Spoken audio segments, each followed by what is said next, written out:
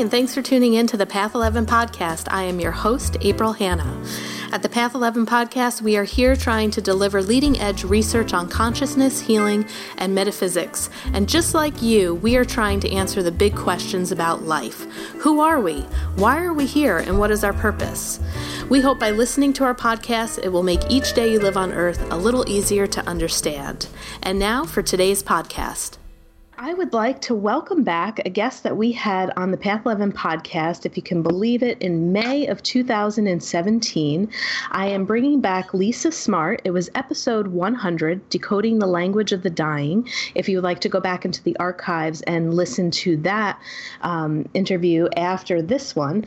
And she was doing some work and is doing work with Dr. Raymond Moody. And she said, gosh, if you'd like, have me on back with him, and the three of us can have a great discussion. So that's what this show is about today. Lisa is the author of Words at the Threshold, a linguist, educator, and poet, and she founded the Final Words Project, an ongoing study devoted to collecting and interpreting the mysterious language at the end of lives. And we would also like to welcome Dr. Raymond Moody, who is an award-winning author, a world-renowned scholar and researcher, a dynamic lecturer, an expert trainer and instructor, and featured expert in the media. If you're not familiar with his work, he is the best-selling author of 12 books, including Life After Life and Reunions, which have sold over 13 million copies worldwide. He also has authored numerous academic and professional articles on near-death experiences and the relationship of language to consciousness. Dr. Moody continues to draw enormous public interest with his groundbreaking works on the near-death experience and other transpersonal aspects of grief and the dying process, and I would like to welcome you both to our show today. Welcome, Dr. Moody and Lisa Smart. Thank you so much. It's always good to be with my friend Lisa, and thank you so much for having us on your program. Yes, thank you. It's great to be here with Raymond and with you, of course. Yeah, so I really kind of wanted to start, since we do have you both on, just talking about how the two of you came together to begin to work on this project, the Final Words Project. I know, Lisa, you had reached out to Dr. Moody to really consult with him and work with him on a lot of the research that he has done. And I'm just going to give you guys the platform to go ahead and talk about how this venture began. Why don't you begin, Raymond? Do you mind? Well, sure. I am known as the person who first brought near-death experiences to the public attention in 1975. And I am a medical doctor and psychiatrist. But before that, I got a PhD in philosophy, and I was a philosophy professor. And in that connection, as a philosophy student, I learned about near-death experiences, which Plato was very interested in these experiences. So that was in 1962. And then in 1965, I heard an actual living human being, Dr. George Ritchie, who had had such an experience himself. And so I have interviewed thousands and thousands of people with near-death experiences. But my interest in philosophy had to do with logic and philosophy of language. And philosophy of language is about the concept of meaning and how things have meaning. And I had a lifelong interest in nonsense. And hold on for a minute. I mean, like Dr. Seuss and Lewis. And I had studied the different types of nonsense and written on this when I was a philosophy of language student at the University of Virginia, getting my PhD.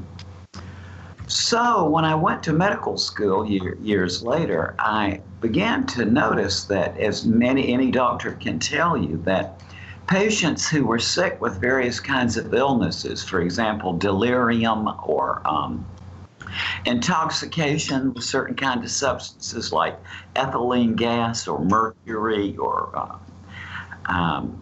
or people who are severely stressed, like when you see them in the emergency room and they haven't been injured, but they just saw something that was so horrifying, they talk nonsense. And so what I know in people who are psychotic, for example, schizophrenic, So what I noticed was that the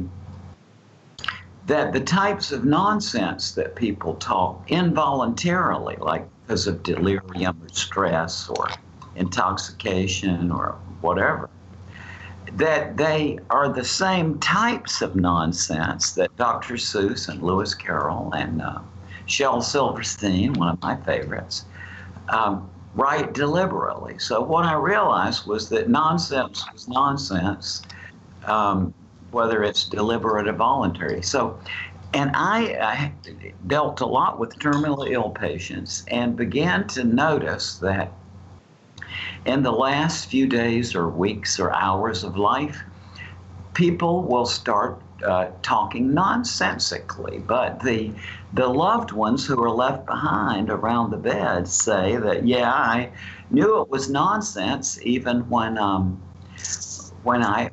he was saying it, but I nonetheless they are touched by it. It touches them somehow in the back of their mind, and so I was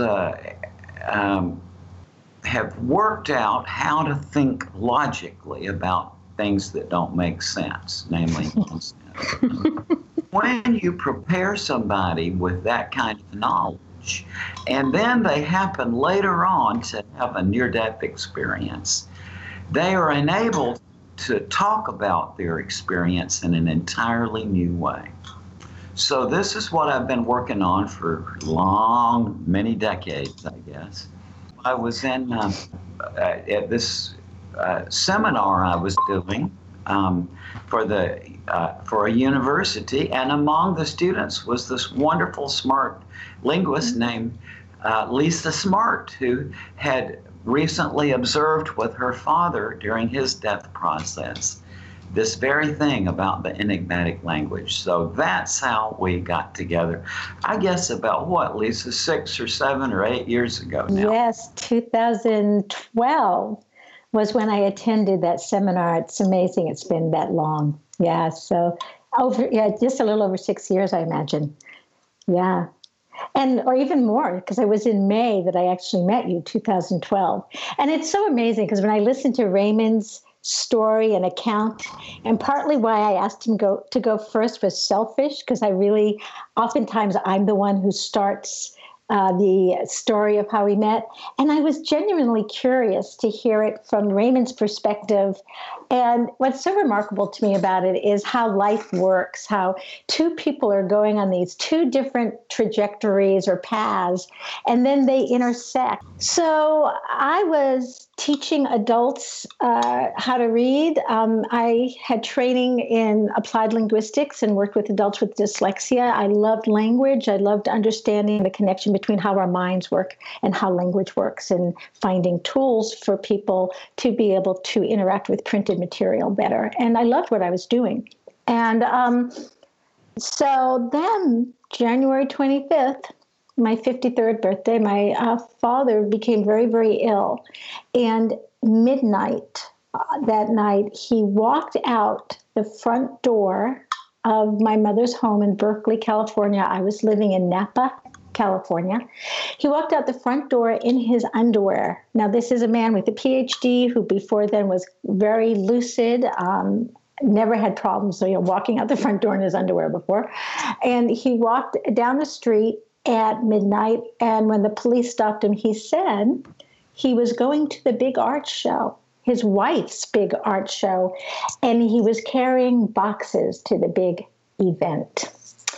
Well, of course, my mother called me, and she was very distressed about it, and so was I. He landed up in the hospital, and that really initiated a 3-week process in which he finally passed away because of complications related to an infection from being over-radiated for prostate cancer.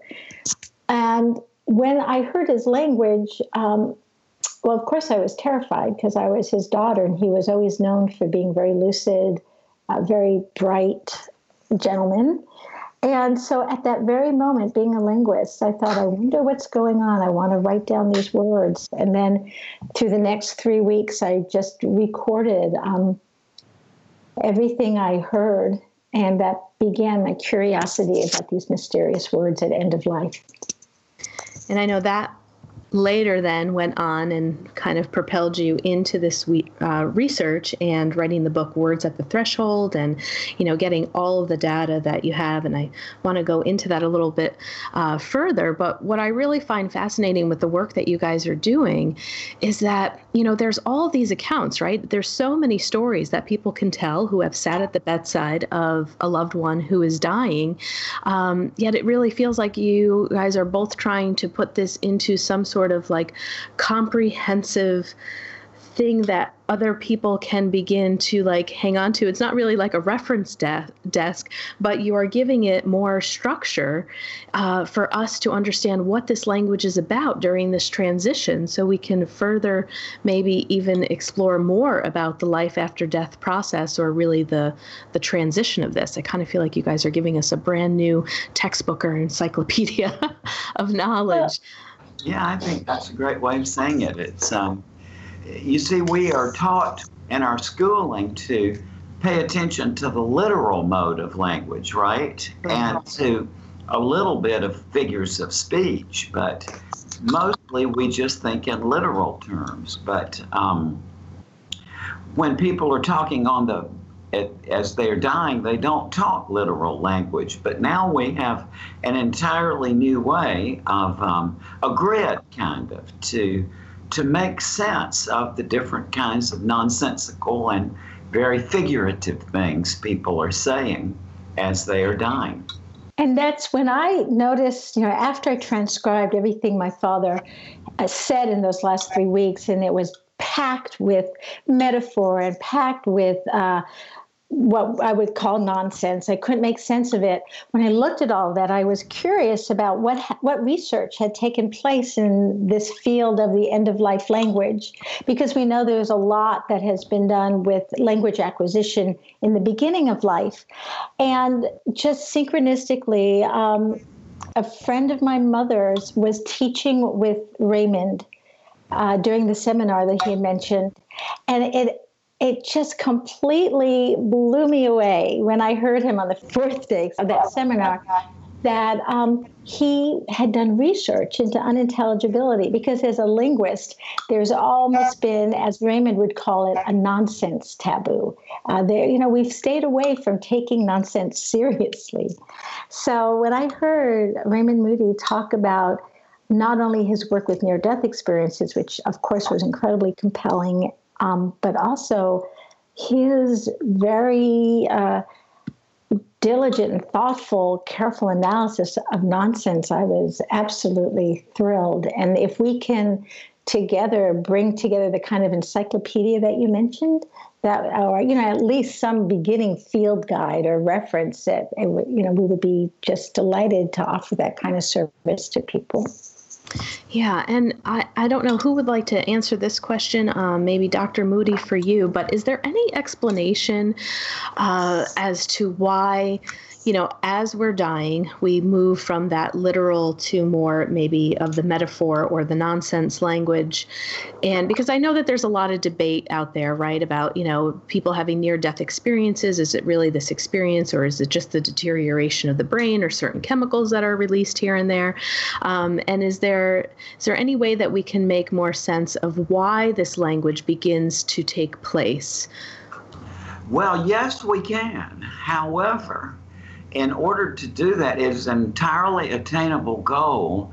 However, we have to go on a sort of long path of thinking to figure it out. But once we do, yes, there has been an absolute breakthrough, no doubt about it, in the genuinely rational study of the afterlife question. Now we have entirely new ways to approach it. And in terms of the classical argument that you stated there, which goes back to Plato and Democritus, the atomist, who had figured out that things are made of atoms, but both of them were interested in these near-death experiences. And Plato said, yeah, these experiences indicate there's an afterlife. But Democritus said, just like you were referring to there, that this is just the residual biological activity in the body, right? And we say today the oxygen deprivation to the brain. But the trouble with that is that it is very common that bystanders at the death of someone else, like somebody who's standing there at the bedside of grandma as she dies, or a friend, and sometimes medical doctors and medical personnel as well, will say that as the person in the bed dies, the bystanders themselves have these very experiences that we identify as near-death experiences. They say that they get out of their body and go partway toward this light with their dying loved one, or they say the room fills with light. All kind, just people say they see apparitions of the dying person's deceased relatives and friends coming in to sort of escort the dying person away. So since the bystanders are not ill or injured, there's no question of the oxygen deprivation to their brains causing this experience. But they have the identical experience. So something a lot more complicated is going on than oxygen deprivation to the brain. And what it is, we now have the ways to, because now we can actually reshape the mind before anything happens, so that subsequently, years later perhaps, when somebody has a near-death experience, they'll be able to describe it to us in a lot better terms. And in terms of your question, why people do this, when people have an experience that they find hard to put into meaningful words, sometimes they will resort to nonsense to do it. And a good example of that is synesthesia, which is the condition where the senses get mixed up. And people will tell you, for example, that when they hear music, they see colors dancing around in front of their eyes, so that the sound perception sense somehow causes a color sense. Or people say things like, this chicken tastes awful round today, like tasting shapes and such, which is stuff that doesn't make sense to the rest of us, right? But so somebody who has synesthesia might have to say, your voice sounds crinkled and yellow. And to the rest of us, it doesn't make any sense. But we can assume, I think, safely now that the people who are talking this kind of way are trying genuinely to describe some experience that they just, that doesn't, the rest of us can't imagine what it's like. And Andrew Newberg, who calls himself a neurotheologist, he studies spirituality in the brain. It's a whole another look. And I feel like Raymond and my perspectives are complementary, is that he's looked at what parts of the brain are activated during mystical and spiritual experience. And what's interesting to me is those are the very parts of the brain that seem correlated to nonsense. And it's possible he has suggested that as we're dying, certain parts of the brain first give way, and others maintain some sense. But it's like, I believe consciousness is non-local, but it comes through certain parts of our brain, possibly. These are all theories, but the one explanation is that those parts of the brain that are more associated with transcendental experience are also associated with nonsense, according to Newberg's work. And so that I find that compelling. Also, there might be some relationship between those things as well. Although I don't believe that consciousness is housed inside the brain, but it might be that consciousness is, it's like water pouring through a sieve. And so maybe as certain parts of our brains remain relatively, engaged, the water pours through those channels. But I do not know anything medically, and Raymond obviously has that training. But those are some of the ideas that Andrew Newberg has shared with me as well. Yeah, and I would agree with that as well. This might be a little more biased, conversation that we're having, because I too believe that consciousness is non-local and is not stored in the brain. But as I'm sitting here listening to the both of you, I'm almost wondering if, the question that came to mind is, what if what you're trying to decode here, and what if the language of the dying is the actual language of consciousness? That because, like Raymond, you had said, like sometimes we can speak so literal, but when you think about what you have found in your research with the different type of language that's happening here is metaphor, repetition, the non-referential language, and the nonsense, what if this is the real language of consciousness? Nonsense is consciousness raising.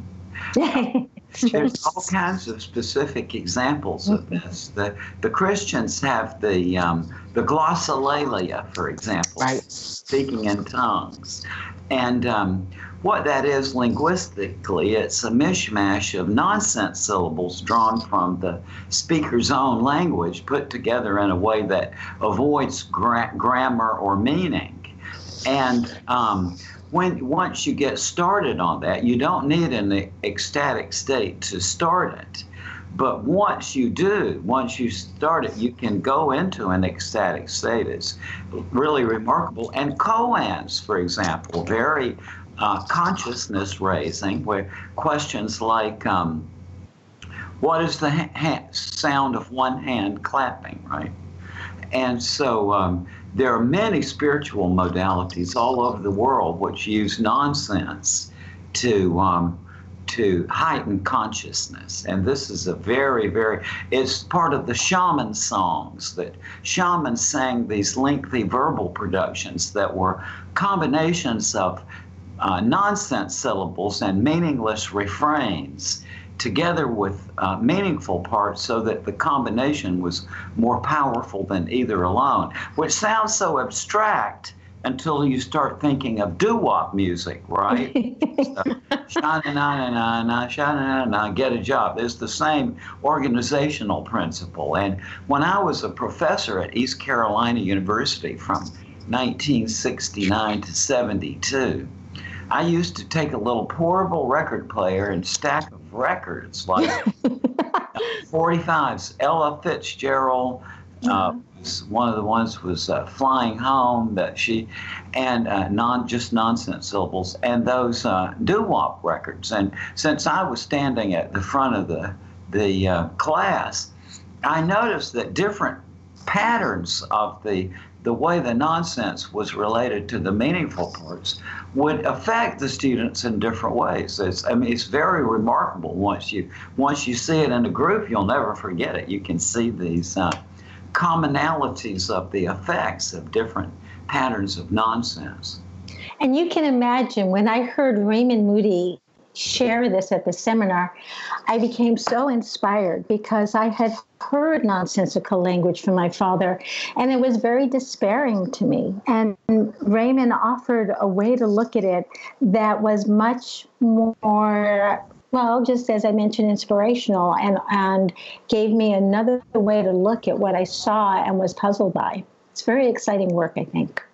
Yeah, and it was another article that I think I was reading that you had wrote, Lisa, about that even though with all of the stories that you have collected, that you can also find a little bit of a theme. And one of the articles you were talking about, when the dying begins to mention water, that there's something that is happening there. So can you talk a little bit about like what you're finding in the themes and what you're connecting with that? Yeah, you're the first person who asked me about the water, but it does seem, I had a fair amount, I want to say maybe about a dozen, which is, was significant enough to notice it. People talking about the change in weather. So that was one, and it often had to do with rain or storms, which is very metaphorical, like, because there's something going on in my natural condition that is changing significantly. So people talked a lot about rain. People talked about water. I mean, you think of the whole myth of the river Styx and, what water represents in terms of representing boundaries between the worlds, but also taking us to new places. So water did emerge for people, and also the storms and rain emerged. But one of the parts of the language of the dying is not only the nonsensical, but the metaphoric. And the weather was oftentimes an indication that people were nearing the threshold, that they were getting closer to dying as the weather conditions changed. And there's a long tradition in Japan, going back literally hundreds of years, of death poetry. And that is that there was a custom and tradition that just before a poet died, he or she would write their death poems. And these are beautiful. And water is a very big theme in them. And, in Japan, there's a custom to give water to people on the verge of death. I forgot the name of the custom, but it's there's a word that means something like death water. It's the water that you give people in the last little bit of their lives. Oh, that's beautiful. Yeah, when my aunt was on her deathbed, we kind of had a funny moment with water or ice chips, because you know how they say, well, you can't give them too much.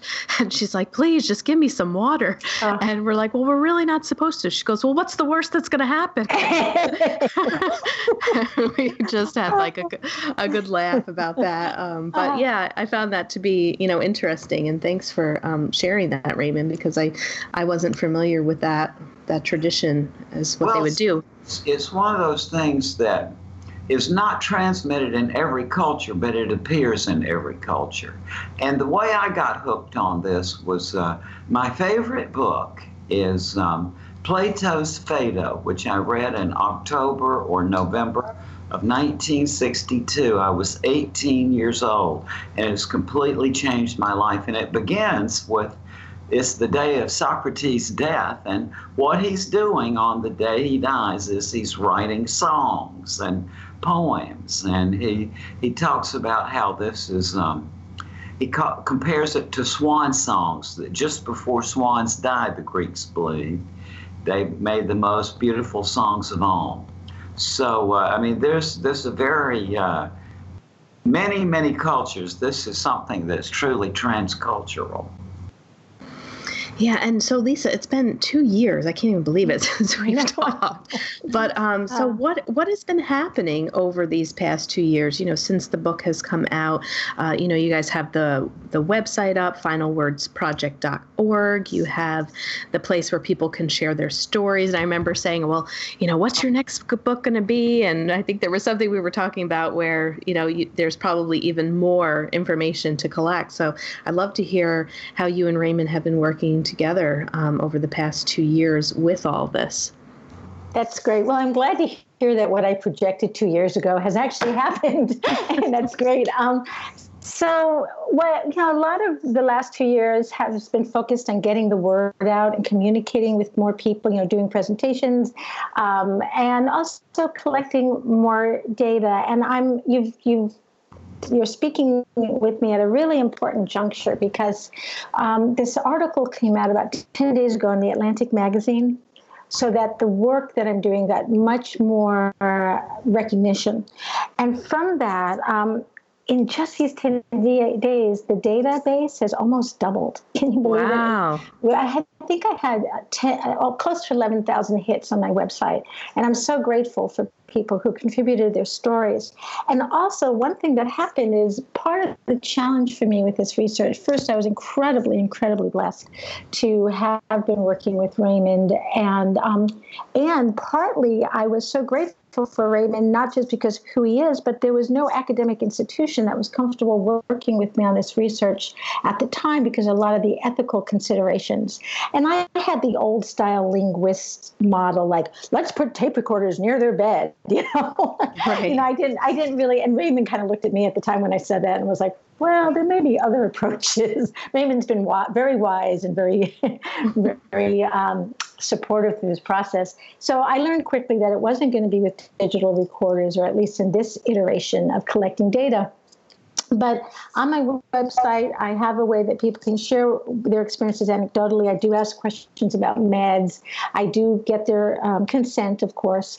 And so we have a lot of data. So when this article came out through The Atlantic, it was mentioned that I was looking for an academic home for this research, and I had a hard time finding one. So 2 schools, and one of them at Stanford, contacted me and said they might be interested in working with me. So I'm very excited, because what it means is I have more data now, and I want to use the next year to really go back and look at it. Now that I've wrote Words of the Threshold, I came up with some early findings.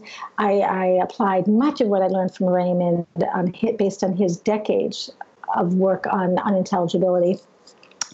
But now I have an opportunity, using the incredible software that's out there that can do this linguistic analysis, quickly. I'm really looking forward next year to take this work to the next level, and possibly, at some academic home where I can use the kind of resources that I can't afford. The software I was looking at is $15,000. Wow. There's no way that a former school teacher could ever afford that. But of course, in an academic institution, they would have those kinds of things. So that's partly it. I'm also have become really interested in getting more cross-linguistic. I've gotten some from other countries as my book has gone out to more countries around the world. But I would also at some point really love to look at what's happening in other languages and where there are similarities as well as differences. Yeah, that would be important, I think, too. And one other thing is Raymond and I have just had the most delightful time in the last 6 months. We launched something called the University of Heaven. And, Raymond, who is in his 70s now, it's harder and harder for him to travel these days. And we wanted to bring his work to people. He has such a rich career. He has so much wisdom. So we've brought it to this online platform called the University of Heaven, where we're offering classes. Oh, that's wonderful. Now, have so much fun with that. We've interviewed a lot of people who've had near-death experiences and doctors who've studied them. We've talked to Evan Alexander.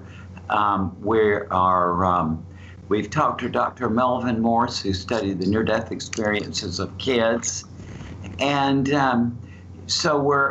coming up this coming Tuesday, which is February something, we have a great program with wonderful scientists who has studied psychedelic experiences and their relationship to near-death experiences. And is that with Rachel Harris? Yes. Yes.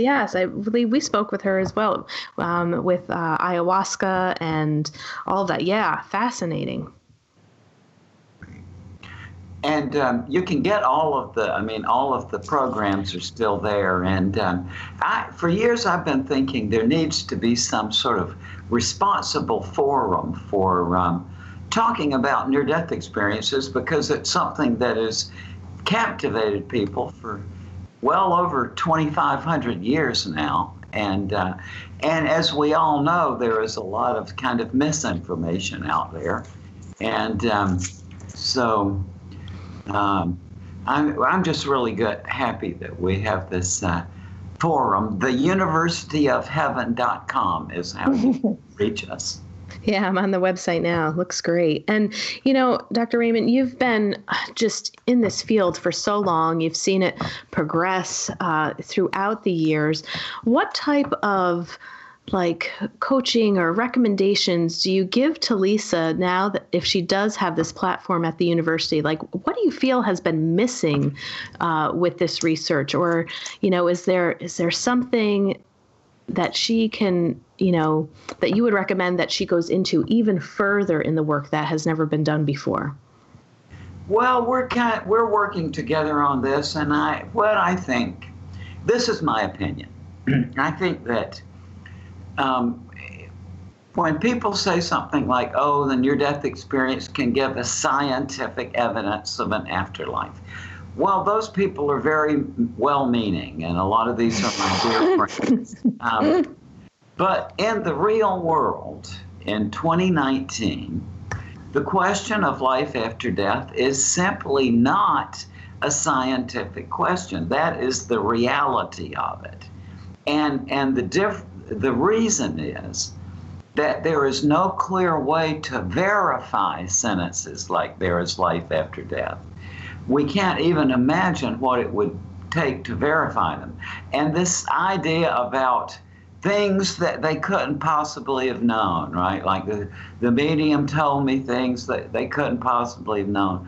Well, if you begin to think through that with any depth at all, you quickly see that it's not real. It's not a real criterion. And so the real deal is that we don't yet have a clear-cut enough meaning to the sentences like there's life after death to describe clear-cut ways of verifying them. So before there is a scientific breakthrough, there has to be a conceptual breakthrough. Now, I am saying is that I have made the conceptual breakthrough, not to pat myself on the back or express an ideology, but just to say that over the years I've worked on this, it will soon be published by Llewellyn Publishers. It's called Making Sense of Nonsense, and the subtitle is something like How to Use Unintelligible Language to answer the big questions of existence, or something like that. And so we do now have ways actually to reformat our mind and to add new rational principles so that we can think about this in entirely new ways. And it's as though now we can send people over there armed with a new set of principles and new mental faculties that will enable them to come back and to tell us about it in a brand new way. And by the way, that has happened. It was back in October of 2015. I got a call from a man who had been through one of my seminars some years before, where you learn to think about nonsense logically. He's a very distinguished scientist and artist. And he told me that he was just terribly ill, and he had 3 cardiac arrest and near-death experiences during his hospitalization, and said specifically that when he was over on the other side, his mind went back to the nonsense seminar I'd done, and he said, I understood what you're saying is true. And he was a scientist, so this is the way he said it. He said that you can't comprehend how that world is connected with this world unless, he said, unless you take the unintelligibility axis into account. So we can actually now reformat our minds to think logically about this. And we are on the verge, I think, of real new breakthroughs on how to think about life after death. Yeah, I think so too. And, another thought that just came to mind as you were saying that, as this word gets out, right? So I'm in my 40s. Hopefully I have some good years left here too. But, now I'm being exposed to this, and I'm thinking about this, and I'm thinking about, the conversations that I had with my deceased loved ones. But it also can do something for those of us who are living, understanding it, and then bringing it to our own deathbeds. Mm. Mm-hmm. Absolutely. It's you're in your 40s. I'll say that I just hear this all the time. It's like when people get in their 40s and 50s and 60s, especially if they've had a sort of very busy life, of often in business and working hard in their business, and then they get to a certain point in life, and then the idea of an afterlife comes back to them with a kind of urgency. And see, this is what Plato is all about. That is the theme of Plato's Republic, is what happens to an old guy who's been very successful in his business, but then when he gets elderly, he suddenly starts thinking about, oh my gosh, this afterlife thing. So that is what the Republic is all about, is that very problem. And it's something I saw in my psychiatry career. This was just a very common thing. People in their 60s and 70s coming in with these kind of concerns. Right. So you're early, actually. I'm early. I've been pretty busy myself too, but I think it's kind of, it's interesting and cool too, because if you bring your friends and family along this journey and also like expose them to this and have conversations while we're lively and alive, who knows the type of conversations that we could all be having like 20, 40 years in the future with the information that you're putting out there now. And, to answer your question, also to follow up with everything that Raymond has said, is definitely part of, when we ask people for data, people, even though we asked for nonsense, that our filter is so strong that when people often are with their loved ones, on one hand, what Raymond said has absolutely been my experience also, that when people hear nonsense, on some level, they hear and read between the lines, right? They find ways to make sense of that language.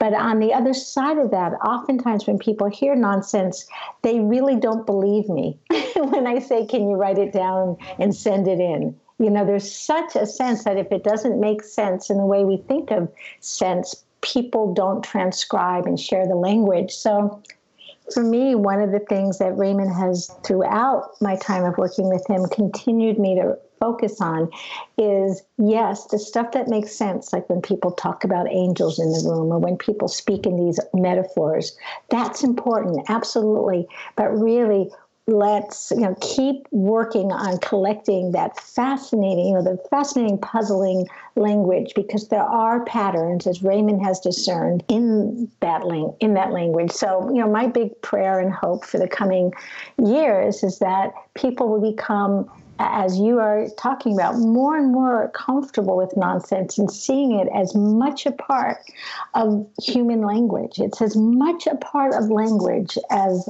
sensical languages. We know that, as Raymond mentioned, because Shel Silverstein, Dr. Seuss, these folks sold millions of books, right?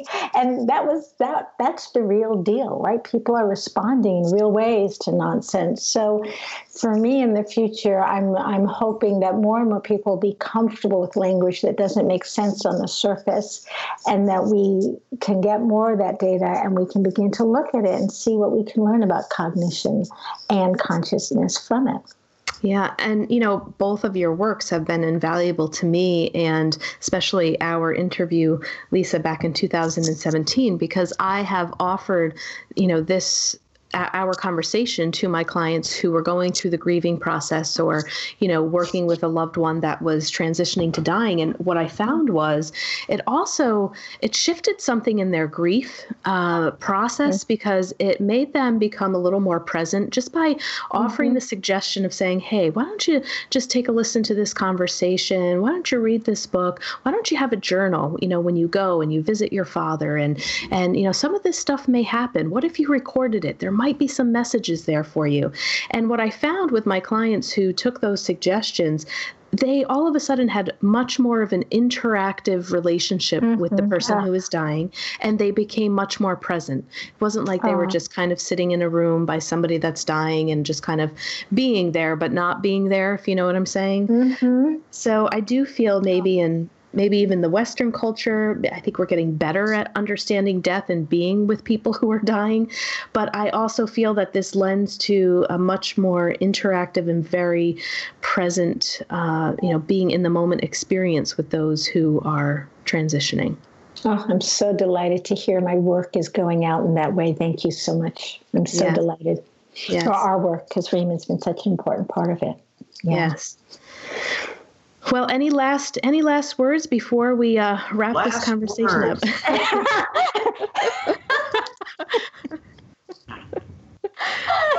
Any last nonsense? Any more nonsense that you'd like to share before we end? Thinking people who are interested in this kind of stuff, which we all obviously are, often don't have very much money. So what we are doing at the universityofheaven.com is we're trying to make our programs very affordable for people like us. And I'm on for this because I just want to get the word out. But theuniversityofheaven.com. Go there and just take a look at our programs and courses and see what you think. And scholarships are available too. We do offer scholarships. Yes. And we will go ahead and put theuniversityofheaven.com in the show notes, so people can click on that and visit that. And, this was just an honor. It was really great to speak to you both. And thank you so much for your time. And Dr. Raymond Moody, thank you so much for all the work that you're doing. It was an honor to be able to speak to you. And, come on back when you have that other book that's coming out. Love to have you back on the podcast. And Lisa, keep in touch with us, because I can't wait to hear what may happen if one of these universities picks this up and you get to really do the research with all the equipment that you need. I'm excited. I'm very excited for you both. Oh, thank you. Oh, what a lovely interview. Thank you, Alexandra. Thank you. All right, guys. Take care. Bye-bye. Bye. Thanks for listening to the Path 11 podcast today. I hope you all enjoyed this show. And if you haven't checked out our Patreon page, I'd like you to do so, because we are going to start putting some content over there that is only for our Patreon subscribers. You can get content for as little as donating $1 a month, and it could just be a one-time donation. We have other freebies over there that you can get depending upon how much you would like to donate. And again, it could be a one-time donation, or you can continue to keep your subscription on a monthly basis at that donation level. But I just put my MBT immersive experience, which was a four-day intensive meditation training in Tennessee with physicist Tom Campbell. I was listening to binaural beats, going to altered states of consciousness, having out-of-body experiences and life-changing experiences that I was able to bring back for myself, for my clients, for my friends. That was just out of this world. So if you would like to listen to that, I'd like you to head on over to path11podcast.com. You're going to see an orange button that says Patreon. Become a Patreon today, and you can have access to that podcast. And I would like to remind you to head on over to path11productions.com and check out the membership that we have for the Afterlife Awareness Conference. We have over 25 hours of footage with amazing speakers like William Buhlman, Thomas John, Terry Daniel, Suzanne Geisman, Suzanne Northrup, Linda Fitch, Austin Wells, just a few people to name off that were amazing. These workshops are just so valuable. So I think that you would really enjoy it. It's also a great thing to think about, to maybe give the gift to somebody who is struggling with grief. If you are looking for resources, this is a great conference to send people to check out. And thanks again for listening today.